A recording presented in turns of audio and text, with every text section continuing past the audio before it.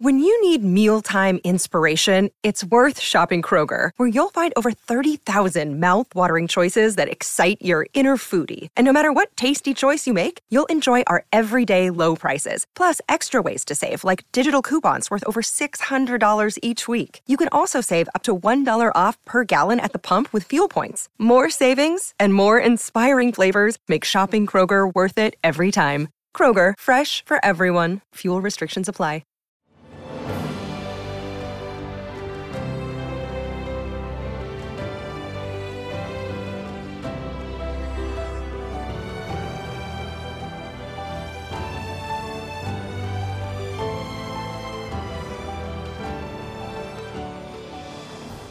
Welcome to the newest episode of Beyond the Fame with Jason Fraley. I'm your host, Jason Fraley, picking the brains of the top filmmakers, musicians, and artists of our time. William Shatner performs with the National Symphony Orchestra as part of Ben Folds' Declassified series at the Kennedy Center on Friday, April 29th. I spoke to Shatner and Folds about their Out of This World concert, inspired by Shatner's recent trip into outer space on Blue Origin. Hey, William Shatner and Ben Folds, thanks so much for joining us again on WTOP. Well, you know, Ben and I have known each other a long time, and we've had some wonderful experiences together. For me, and we'll ask him what his feeling was. One of the great theatrical performing moments of my life was making an album with him. We called it Has Been, and it was very successful. And it was very successful because this magnificent musician just brought his musical imagination to everything. And here's something that I remember vividly. We did it in Nashville, and he was living in Nashville at the time, and making albums and records and going on tour, of course, from Nashville.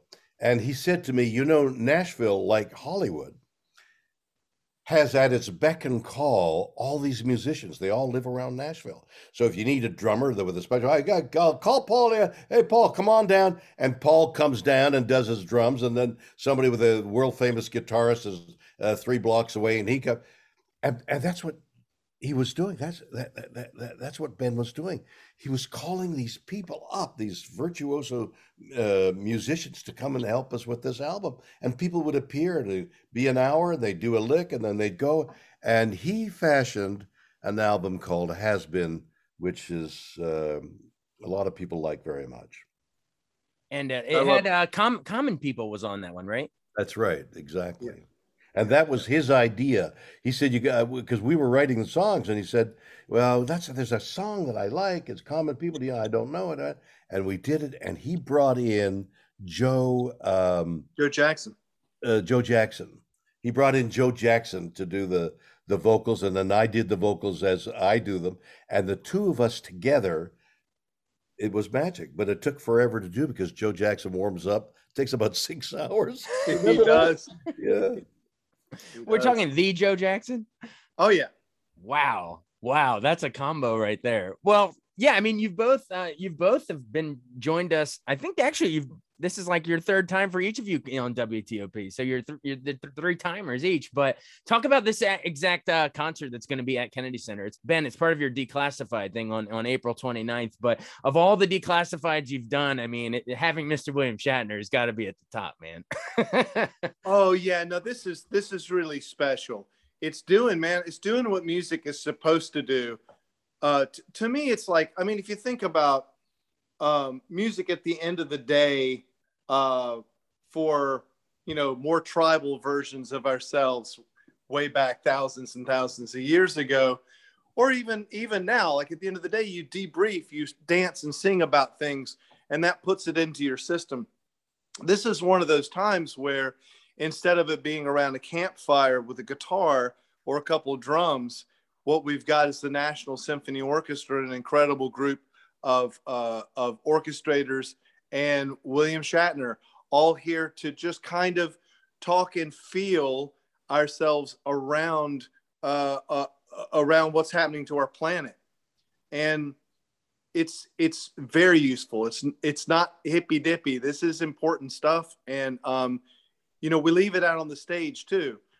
Bill's written lyrics. He's co-written lyrics with a poet friend of his, and I've got my favorite orchestrators putting together something that only happens once on stage. You don't even want to know what it costs to put on something like this. And it's doable because it's the Kennedy Center, whose job is to lead the nation and the country in this kind of programming. So look, I could go on and on about it, but it's something you'll see once. This kind of thing never happens, and it's it really. I think you're messing up if you live in the DC area and you don't get yourself out to this. This is a special moment. Oh, once in a lifetime thing. Interestingly enough, I presumed when I said yes that it was a television show and they would televise it. They're not. They're not televising it. They're not really recording it. They're putting it away for their archives. So I have decided that I will make a television. I'm asking them to make a television, paying for a television show and a recording, so this won't be lost. And I haven't talked to Ben about that because I've talked to the people at the National Symphony Orchestra, but Ben and I have finalized any talks, which I want to do, about what to do with this recording of visual and audible recording of this material. I just it's too important to let go. Are we thinking like a PBS, or what are we thinking? Well, we might. It's exactly the letters that I thought would work, but it depends what we have when we're left and what permissions we have in order to be able to promulgate it.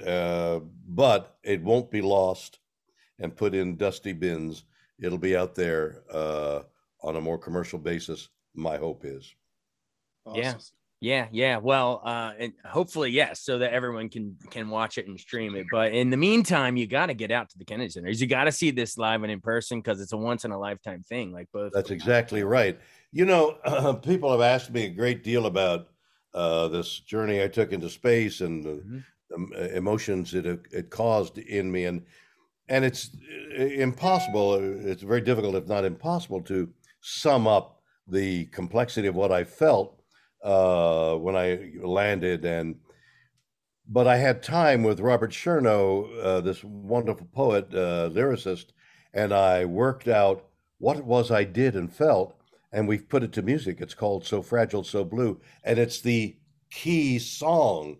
It's the monumental song among the 6 that I'll be doing that defines what you and I are talking about in space. So there is this wondrous orchestra, this National Symphony Orchestra, with these wonderfully talented people who've written orchestrations to make this music happen. And Ben brought us together, and it's going to be a happening. I have written, and I've asked Robert Chernow to look over the remarks that I wrote, but my opening sentence, I think, will be, music is everywhere. That's the opening sentence of my performance, and then go out to illustrate how music is everywhere. These weird instruments in the 70 instruments, they're weird. Bassoons are weird, man. I mean, they are. String instruments you can understand, but then there are brass. Who made that brass? That in itself is a wonderful musical journey. Where did these instruments come from? Who makes music like that? Even to extend that miracle, the fact that it has evolved, that the symphony orchestra can come together like that, even just the protocol, getting them all in the room. Imagine organizing 90 people in a rock band to bring them into a garage to play. And I always liken the symphony orchestra to the greatest symbol of civilization, because it has evolved alongside civilization, and it does what civilization is supposed to do, which it organizes people to be something greater than all of the parts. Oh, that's beautiful. Yeah, and the symphony orchestra's survival as a symbol is very important alongside the survival of civilization. And if you imagine just the miracle of life on Earth, imagine the improbability of that life being civilized. Yeah. And it's astronomical. You just can't even imagine. Civilized, and then add a layer of music to that. Civilized and then musical. You whistle, you sing, you tom tom, you walk. Yeah. I mean, dance, and all of a sudden, music is a part of your world, and it's part of every animal's world. Every living thing makes some kind of sound that if you were able to hear it and amplify it, you could bring rhythm and melody to it, because all life is making music. Wow. You really do need to talk to Dr. Roger Payne sometime. You two have so much to talk about, because he discovered whale songs, and he also discovered that they have form, and they have style, and they evolve.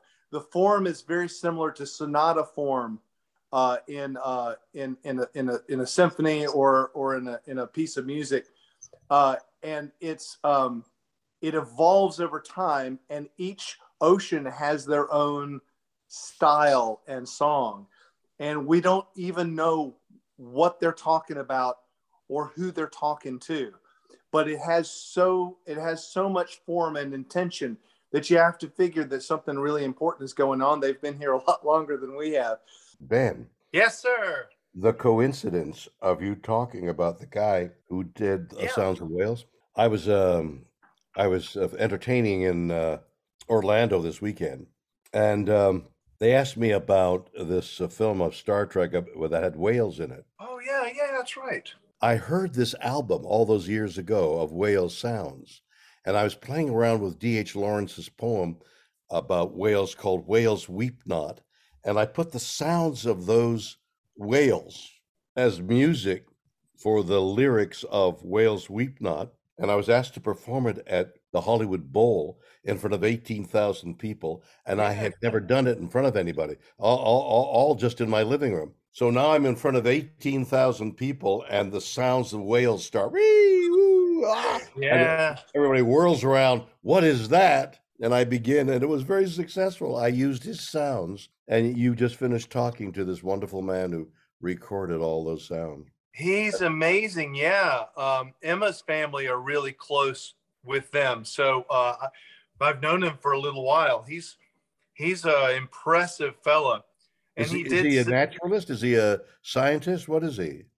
Well, he's a marine biologist. I mean, he's made all kinds of crazy discoveries, like the brains of moths, how they work in relation to the brains of what? Moths. The bug moth. The bug moth, yeah. You would love this guy. He like, check this out. Here's what he discovered when he was like 23 years old. There are just like 6 cells in a moth's brain, and 3 of them are used to understand the sound around the wings, because they have wings flapping in their ears, and you can't hear anything with that going on, so it strobes. Wow. Crazy stuff. This weekend, I learned that moths, butterflies, I believe they're related, are listening to the sounds of bats in their echolocation. What? Okay? Seriously? Because they're eating the moths. They're flying, echolocating the moths, and the moths are repeating those sounds and evading the click by repeating their click. Really? 8 cells. I mean, God is unbelievable. It really is. I mean, the more you know about how things work, it just opens up so much more stuff. And then just to finish that story up, I ended up in Vancouver, and the sound went out, and they had misadvertised this concert, which was like John Williams' concert. So they had misadvertised it. A lot of bike guys with leather jackets and motorcycles came to the concert, and the sound went out, so there was no sounds of the deep. So I was facing this raucous audience with, they say the sea is cold, and the guys are saying, "Get off the stage!" They're yelling, "Get off the stage!" It was one of the most disastrous moments of my theatrical life, because the sound went out in Vancouver. Are you sure? Was it the moths or the bats maybe that caused it? It might have been the moth. One of my favorite stories of yours of of Things Gone Wrong stage. I hope you remember this. I think I heard you tell it once. Is needing to grab a knife and there only being something like a spoon or something. Was this Shakespeare? No, a twist, a corkscrew. You had to screw them. So I screwed him to death. Right? That is the best. I love that. That's awesome. That's a good memory. And you know what Bill was saying about music is everywhere. It's another way that William Shatner is brilliant, and we need him because music is everywhere is literally true in the brain. Speech takes up two places that are about the size of two little walnuts. One is called the Broca's area, which means you can form words. It's tiny. But what happens when you play music into a brain and you put the electrodes on? The entire brain lights up like a Christmas tree. A scientist friend of mine says the brain lights up like a Christmas tree because sound and music are planted all over the brain, and we understand that better than anything. Wow. That's beautiful. That's a concert right there. Ben just used his musical imagination. He is a forerunner in all this, and this declassified series that is at Kennedy Center, which, just to repeat, we're going to be there on Friday, April 29th at 9:00 at Kennedy Center. You should come down to the theater because it's not being broadcast. It's performed for the audience only, and it's going to be a happening. So come on down. But Ben Folds and his musical imagination from when he was a child, virtuoso, is a most remarkable human being, an American treasure. No, you are. You know, some people come along every so often and you say, here is something we need to cup it in our hands and say, here's a treasure. Here, I've discovered this on the beach, this beautiful stone, this beautiful thing that exists only. There'll be others coming along that came along, that will come along. But right now, it's Ben Folds, American genius. Yeah. Wow. There you go, Ben Folds. We're gonna be in trouble soon because we're just gonna send this mutual admiration back and forth. But keep it going. I don't care. I got all the time in the world.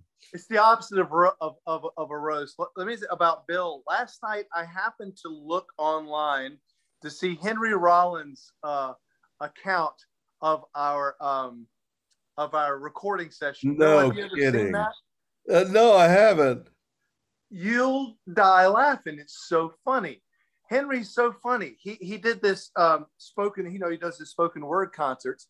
And years ago, probably before you guys started going to, started doing your football dates together. Right. Come over to your place. Yeah. He did a bit on stage, which was recorded for some special about what happened. And I don't know if you remember this, but your friend from Priceline flew down scallops. Do you remember that? No. Dude, it's so eccentric. No one else does this. Okay. You had your buddy fly down scallops from right. Yes, at a restaurant. Yeah. He brought 3 bags of scallops. That's right. That he fished himself. Yes, he scooped he was walking around. So, the thing is while we were recording, dude went deep sea diving for scallops in the morning while we're recording. And by the time Henry landed he didn't mention this, but he'd been flying for 52 hours from a USO concert in the Middle East so he could play for the troops. And he showed up with almost no sleep at all. He meets Bill there. He meets me there at the studio. We start to record. And then Bill says, we've got to break for dinner because my friend just flew down from the Eastern Seaboard with fish, with scallops that he caught himself. Wow. And that guy he loved women and he couldn't tear himself away from women. So he's in Central Park on a bike and a beautiful blonde goes by on a bike and he turns around quickly and he chases her. He falls off his bike. He lands on his head. He's taken to a hospital, and he never recovers. He dies in the hospital chasing a girl. Oh my God! Is that like the wildest thing you've ever heard? Wow, this is the same cat that I met? Same guy. He died. Oh my God. He died by a blow on the head trying to find that blonde. Man, is that ironic? Wow. But there you are eating the scallops. And there we are eating the scallops. And he's dead. And he had taken me scallop hunting when I was up there for something or other. And we're walking around waiting, using a broom, picking up scallops, using a scallop knife, and taking off a little tiny scallop and putting it in the. They are incredible. Wow. So I guess the scallops, anyway, the scallops I wonder if they were making music like the whales make the music, all together. Well, you got to know that they do. They've got their little clappers. Surely there's a rhythm, eh? So the scallops all going. Scallops doing rhythmic scallop things. Oh yeah, it's the famous scallop backbeat. Everyone knows about that. It's a scalloping, Right. Well, you mentioned Mr. Shatner. You mentioned there's some weird instrumentation, bassoons and stuff. Was in this Kennedy Center thing? Is the idea to create like an otherworldly thing? Well, no, it's an attempt. I was asked the camera crew that's going to film it ultimately said, "What would you like for an opening?" And I thought, well, all these weird instruments, that the opening of the show might be close-ups of as the musicians are tuning up, and there are all these weird shapes that that only Ben Folds knows what they do. The giant drums, timpanis, bassoons, weird shaped instruments. I mean, whoever thought of a French horn with all its circles and things? And apparently the most difficult instrument in the orchestra is a French horn. Well, why? Why not just, Who came up with that to begin with? Who came up with that? That's my idea of an opening of weird. Music is weird. Music is everywhere. You're right. No, you are right. And each one of those is its own evolution along its own path. One of the greatest books on music, in my opinion, ever written was by Rimsky-Korsakov, late 19th century Russian composer. And he spent most of his life writing about how the instruments evolved for the orchestra. And he couldn't accomplish it because it was going to be too long, too many volumes. So he changed gears and he just wrote about orchestration itself. But he would have thought that Bill was exactly right about this. He was fascinated with the evolution of all these instruments. I think the French horn probably came like from the ophicleide or something like that. Wow. And then so in between this instrumentation, Mr. Shatner, is it your lyrics? Is it you on stage? Is it like spoken word kind of a thing? Yes. Or are you singing? I push back on spoken word because that's poetry. Right. And this has a vast element of music added to it. And there's a poem or a lyric called Are You the Bayou? So a bayou, like in Louisiana, has a stillness to it and a beauty, but lurking underneath that stillness are sticks and snakes. And so you could liken it to a human being. Like, look at that beautiful girl, and then there's something evil underneath. So there's a song called Are You the Bayou? And there's a musicality to the Are You the Bayou? There's something, and then so the orchestration and the orchestration's basically a 70-piece orchestra playing the funeral march in New Orleans.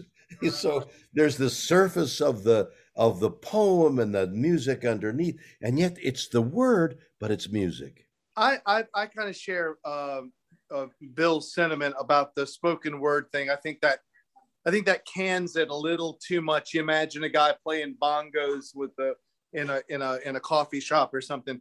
Bill actually, interestingly, is somewhere between singing and speaking. And I know that from recording him that if it was quote spoken word, you could pretty much edit anything he said over anything that was being played. they would be coincidental, collisionary sort of pieces that sort of play parallel to each other. In Bill's case, I found that I could not edit him or move him front or back, because even though it sounded like he was just speaking, he has a rhythmic sense, and he's had a relationship with music since forever, since he made his first record in the 60s, and it's a very musical record. Yeah. So he's been making music since before I was born. And it is musical. And so I don't know what we're going to call it, but it is somewhere, it's music. It's symphonic music. I think the closest thing that I could compare it to would be Lincoln Portrait. So Lincoln Portrait by Aaron Copland, and many famous. I bet you, Bill, have you ever done Lincoln? Yeah. And Peter and the Wolf and all those things. He's done it all. Yeah, it's closer to that lineage than anything. So it transcends mere spoken word into something elevated, musical. I'd like to think that. That's my hope, that you'll think that when you hear it. Awesome. Well, you mentioned earlier, before we hop off here, we do have to mention what you meant, what you alluded to earlier, that some of these lyrics are inspired by, your famous Blue Origin trip, the whole Jeff Bezos outfit up into space last October. I guess you became are you the oldest to go in space still? I hate that phrase. I mean, every so often somebody says, you're the oldest guy who went in space, and they applaud. Now, what are you applauding? Applauding my age? That's I had nothing to do with it. Right. Well, I want to know. I mean, it's almost impossible to even put into words, let alone a radio soundbite. But just what is it like getting up there and you turn around and you see something that was a blue sky is suddenly smaller than your thumbnail? He's going to tell you with the orchestra. That's the only way he can do this. You have to come out and you have to see it to see it. I specifically address that question in So Fragile, So Blue, and the orchestra addresses it musically. Wow. Well, was it? Did I also read? Didn't Gene Roddenberry's? Didn't they send his ashes into space too? Like, I don't think it was his. It was one of the actors went up there, and I think this might be apocryphal. I think the rocket crashed, and his ashes came back down to Earth somewhere, and they couldn't find them. It's really ironic. Yeah, something really, really weird. One of the songs, one of the 6 songs, is what to do with those with your body when you die. And I believe, we haven't rehearsed it, but I believe Ben is going to accompany me on the piano for that song. The title of the song is "I Want to Be a Tree," and on the piano used to be a tree. Oh, perfect! That's perfect. Full circle. It was a would-be. You brought it full circle. Mr. Shatner, thank you so much for doing this. And wow, hearing you and Ben go back and forth is amazing. I'm just sitting back, just soaking it all in. It was lovely. I love talking to him. Thank you so much for having me. It's Friday night, April 29th at 9:00 at Kennedy Center. Come and see it. Yeah, to hear all those instruments with the NSO and all the pieces working in unison, it'll truly be the needs of the many outweighing the needs of the few on stage. I hope so. Take care of yourself. Thanks so much for doing this. Take care, my dear. I will see you in a few days, huh? All right, we'll see you in DC. Yeah. Bye-bye. I also previously spoke to Shatner when he came to AwesomeCon in DC in 2015, sharing memories of the late Leonard Nimoy and his thoughts on J.J. Abrams' Star Trek reboot. Thanks for coming on WTOP. Well, it's a pleasure. I mean, you're the #1 radio station in DC. And how did you know that? I mean, everyone here knows it. It says it on this piece of paper that's looking at me here. It's the truth, I assure you. Well, I'm glad to be not only with you, but on the #1 radio station. So, AwesomeCon, it should be awesome. Have you ever done AwesomeCon before, or was this your first time? No. I haven't, and I'm looking forward to it. Washington is one of the great cities. I've been there several times sightseeing or one thing or another. But this will be on stage, and I'm looking forward to it. Yeah, so what can we expect? You'll be on stage. Will you be doing sort of a routine? Will there be autograph sessions, or how does that? Routine, right. My stand-up. Hey, man, if anyone can do it, you can. No, autographs, pictures, and then I get up on stage, and I talk to the audience, and we have a great time. And maybe the purest form of enjoyment I get out of going to a Comic-Con is the time I spend on stage with the audience. We connect, and they tell me what they want to hear, and I tell them what I want them to hear, and we have a time together. Exactly. I mean, you do similar events every year, but this year will probably be a little bit extra special. It's been an emotional, 3 months. You lost your friend Leonard Nimoy about 3 months ago. It's something to lose a guy you've known 50 years, shared so much time, but not just time, pressured time that was filled with dire consequences of a bad script or an ugly director or something that went wrong, and of course all the good things, the successes, and then all the laughs that Leonard and I shared on stage and at dinners and at home. So it's a real hunk out of your life. A chunk is eliminated out of your life. I have missed him from the moment he left, and will continue to do so.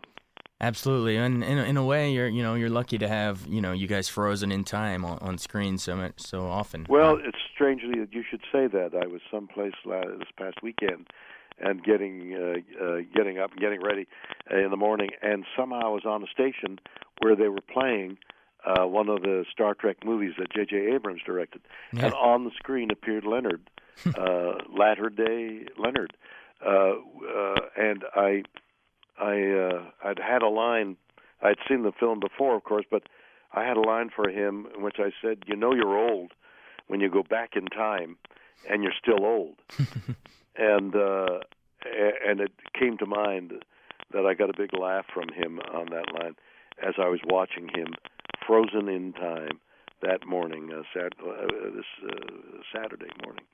I saw him. It was like a ghostly presence. It must be very strange for friends and relatives of actors who have film on screen that suddenly they come on screen as a child, maybe as a younger man, right, or even as an old man in the last of their years, and suddenly they appear on screen as they were when you last remember them.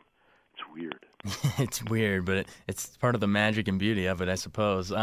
You mentioned the new films. Are you happy with the direction it's going, or have you enjoyed watching, Chris Pine, Kirk out? He's wonderful. Chris Pine's wonderful actor, wonderful looking guy. JJ, I think, has got a hold of the secret of making Star Trek a popular success. It's a ride. He directs so well these action sequences, and you go along with the ride, the Star Trek ride, and it's borne out by the fact that his box office far exceeds any of the movies that I was in. Yeah, well, it's adjusted for inflation. I don't know about all that, but inflation, both currency and ego, I hope. Exactly. I don't know if they track it like that. They should. Is it hard to believe for you that? I mean, I guess next year will be 50th anniversary, right? We're planning things for the 50th anniversary. No, it's unimaginable. A blink of an eye. I looked around and I was Captain Kirk, and the next time I looked, I wasn't. You always will be, my friend. Always will be. Thank you. What do you guys have? You said you're planning stuff. Well, I'm trying to devise a show for the 50th anniversary, so I got lots of talks on that. When I'm ready, I'll call you and let you know. We'll appreciate the update. You said it went by like a blink in the eye. Can you remember just before? I mean, this is obviously your major career role. Can you remember just before '66? I mean, you were doing Alfred Hitchcock Presents and Twilight Zone and Judgment at Nuremberg with all those big actors frozen in time. I was doing quite well. I was starring on Broadway and movies. And I was going along. So, yes, I do remember prior. I remember getting a phone call saying, come on and take a look at this pilot that we've made called Star Trek that NBC didn't buy, but they said recast it. We'd like you to do the role of the captain. And I went to see the pilot, and it was very good. I was enthralled, and I said, "Yeah, I'll do this." How do you think all that early work on Broadway, Shakespeare, and then doing plays like A Shot in the Dark, and then the TV programs we mentioned, and even Judgment Nuremberg, how did that help you cut your teeth, and so you were ready by the time this big career role happened? Well, I'm Canadian, and I'd been acting all my life in amateur theater in Montreal from a very young age on, and then the college stuff that I did a lot of.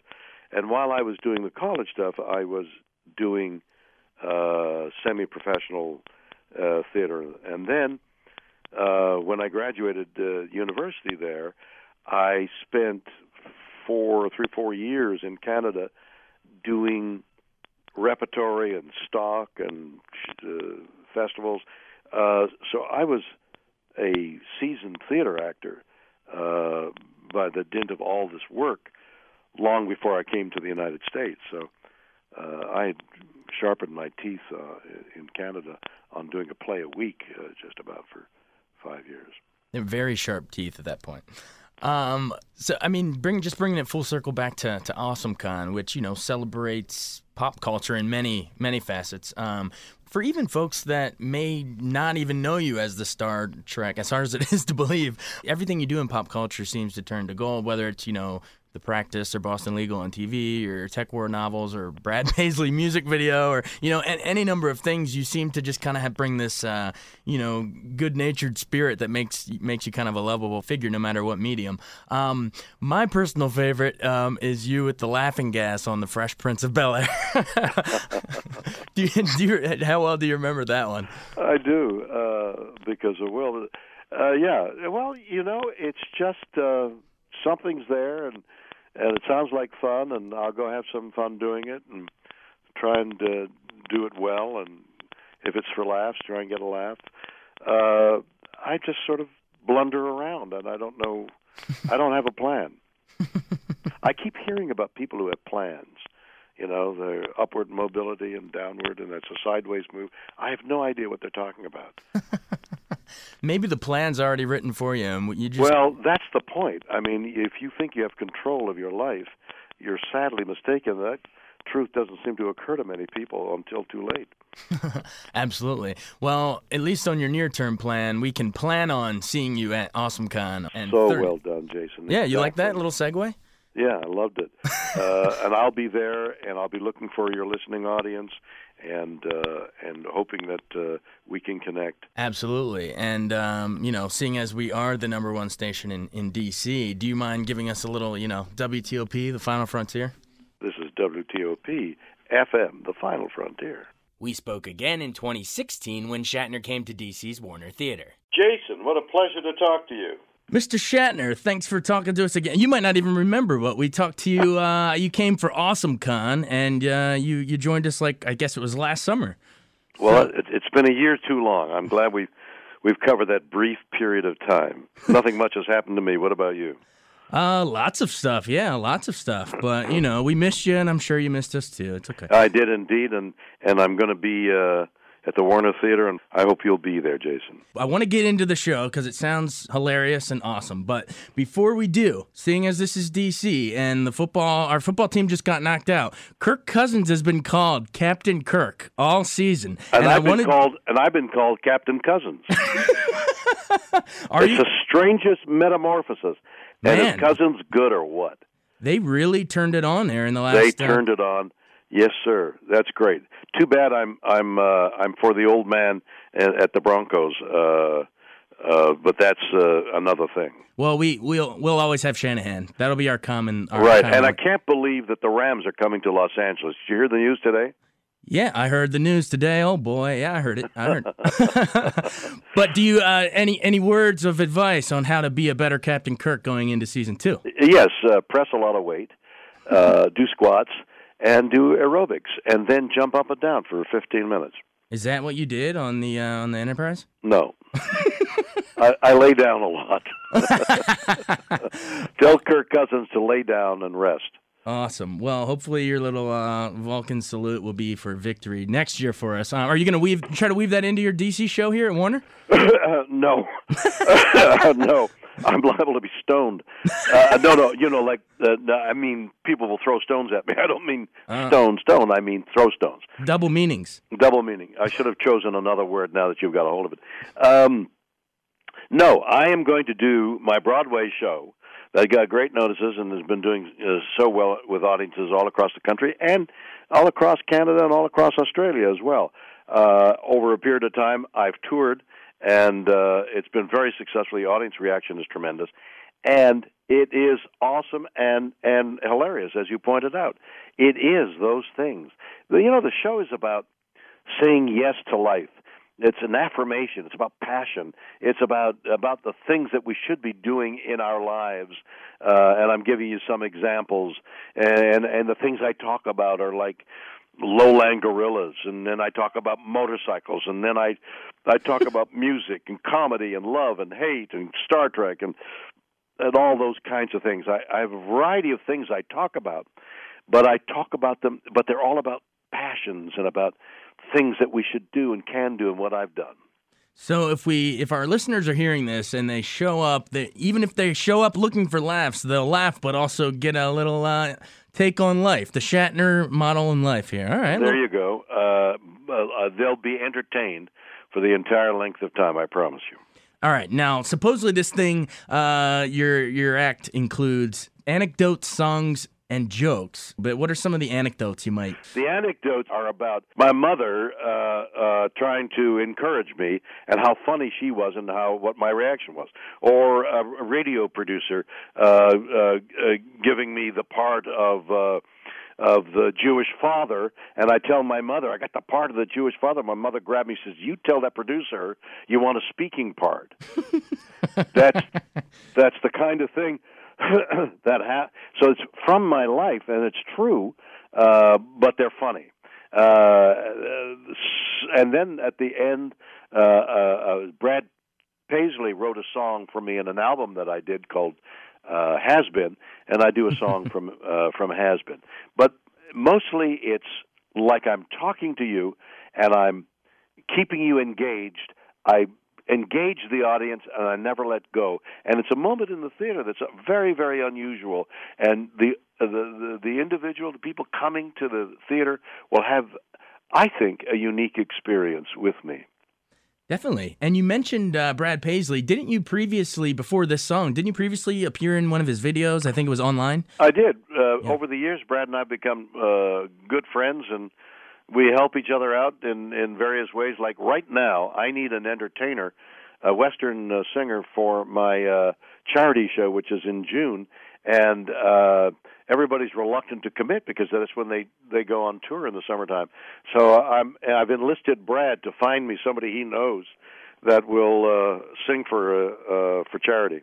In addition to Paisley, you also recorded "Seeking Major Tom," which has now has David Bowie. I know, but and that's an album that did very well. People should take a look at it. My version of "Seeking Major Tom." Yeah, you also had songs by U2, Sinatra, Queen, Pink Floyd, the whole gamut on that album. I did an album with that had cover songs from space. It was the concept was seeking Major Tom, and in seeking Major Tom, who jumps out of the spaceship, "I'm leaving," he says in the lyrics, and where does he find himself in that? We go find Major Tom in space. Were you a big Bowie fan? Is that why you named it that, or just fitting? I took his song. Yes, I was a big Bowie fan.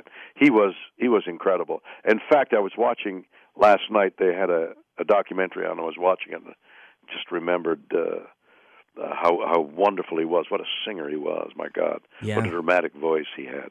And speaking of people we've lost, I guess has it been a year, almost a year since Leonard Nimoy? You still miss him to this day? Yes, indeed. And I've got a book called Leonard coming out in about 3 or 4 weeks Kirkus Review has already given it a rave, and I think it's going to be wonderfully received. Leonard, my 50-year friendship with a remarkable man, and I talk about friendship in general and how difficult it is for many men, myself included, to make friends due to a number of circumstances. Women seem to do it more easily, whether it's cultural or genetic. I don't know, but for me, Leonard was that brother, that friend, and to lose him is a severe loss. What are some of those reasons, you think? I mean, you hear of guys going out, hanging out all the time, but why do you think it guys is? Guys hang out all the time and have a beer, but is that a great friend? I don't know. Right. What do you think? No, I think usually if you think about it, there's a lot of those folks in your life where the hang out, grab a beer type. But you're right. There's a rare few where you can count on. And what is the definition? Is it a guy you can go to and say, I'm in trouble, I need your help, and he drops everything and does it? A lot of people, myself included, won't drop everything. You can't. But you might for a close relative, your father, your mother, your sister, your brother, you might do that. Do you have a friend that enters into that category? William Shatner. There you go. I'd help you anywhere. Well, what do you think it was that made Leonard that for you? Why did you guys buy Well, when you do a show, when you do a play, a movie, or a television series, you're thrust into each other's company for the longest time, 18 hours a day, and you develop friendships, you develop a relationship, and you're fighting a war, so you're buddies, like buddies are in war.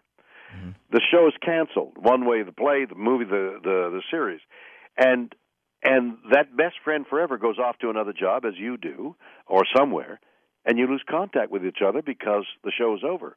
In Leonard's case, we were thrust into each other's company by the fact that we made 6 movies together, mm-hmm. and then we did a lot of personal appearances together. So suddenly, instead of losing contact, I'm in closer contact with him than ever before, and that evolved into the friendship I talk about in the book Leonard, which will be out definitely a couple of weeks. And we've seen a bit of a resurgence in we're talking about you and Spock, but we've seen a resurgence largely thanks to J.J. Abrams with the new Star Trek, and then obviously Star Wars is just dominating the box office right and left. What's your take on sort of not just the Star Trek reboot, but also Star Wars and just the hunger of sci-fi fans of a new generation? Sci-fi, through the imagination of the authors, tries to answer inexplicable questions. Are there UFOs? Life after death? Beings on other planets? All the stuff we can't answer. An imaginative writer tries to answer it, and it evokes our imagination. So we take it on faith. We take it as though it were mythology, and indulge in that mythology. That's the secret behind science fiction. It's why I find myself writing science fiction and loving reading it. Yeah, definitely. And hopefully we'll have not just sci-fi fans, but a bunch of fans of all stripes showing up to Warner Theater here. If they want to be entertained in a unique fashion and have a wonderful evening with me, come to the Warner Theater. Is this your first time playing Warner Theater? I believe so. Usually what happens is I come into town, they drive me to the back door entrance.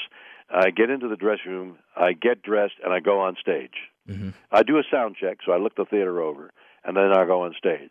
And then like on this tour that I'm doing, I leave the theater, I get in a car, and I may very well be driving to the next venue in a couple of places, because I'm doing 13 cities. A couple of places I've rented a car, and Lucky Dave Memory and he's running the show backstage, and I get in the car and we drive to the next venue. The whole thing on touring is not the show. It's getting to the venue. Yeah, I'm sure. Well, speaking of getting to the venue, driving in the car and everything else, maybe our town's quarterback will hear this interview and show up to Warner Theater and be in the audience. I admire Kirk Cousins. I wish he would come. From one Captain Kirk to another. Exactly. All right, Mr. Shatner, thank you so much. You're Jason, generous with your time. a pleasure to talk to you. I hope you'll be at the theater. All right, yeah, we'll see you there. Bye-bye. Everybody, William Shatner on WTOP. Thanks so much for joining us on Beyond the Fame with Jason Fraley. Remember to hit the subscribe button and give us a 5-star rating if you like what you hear. We'll see you next time.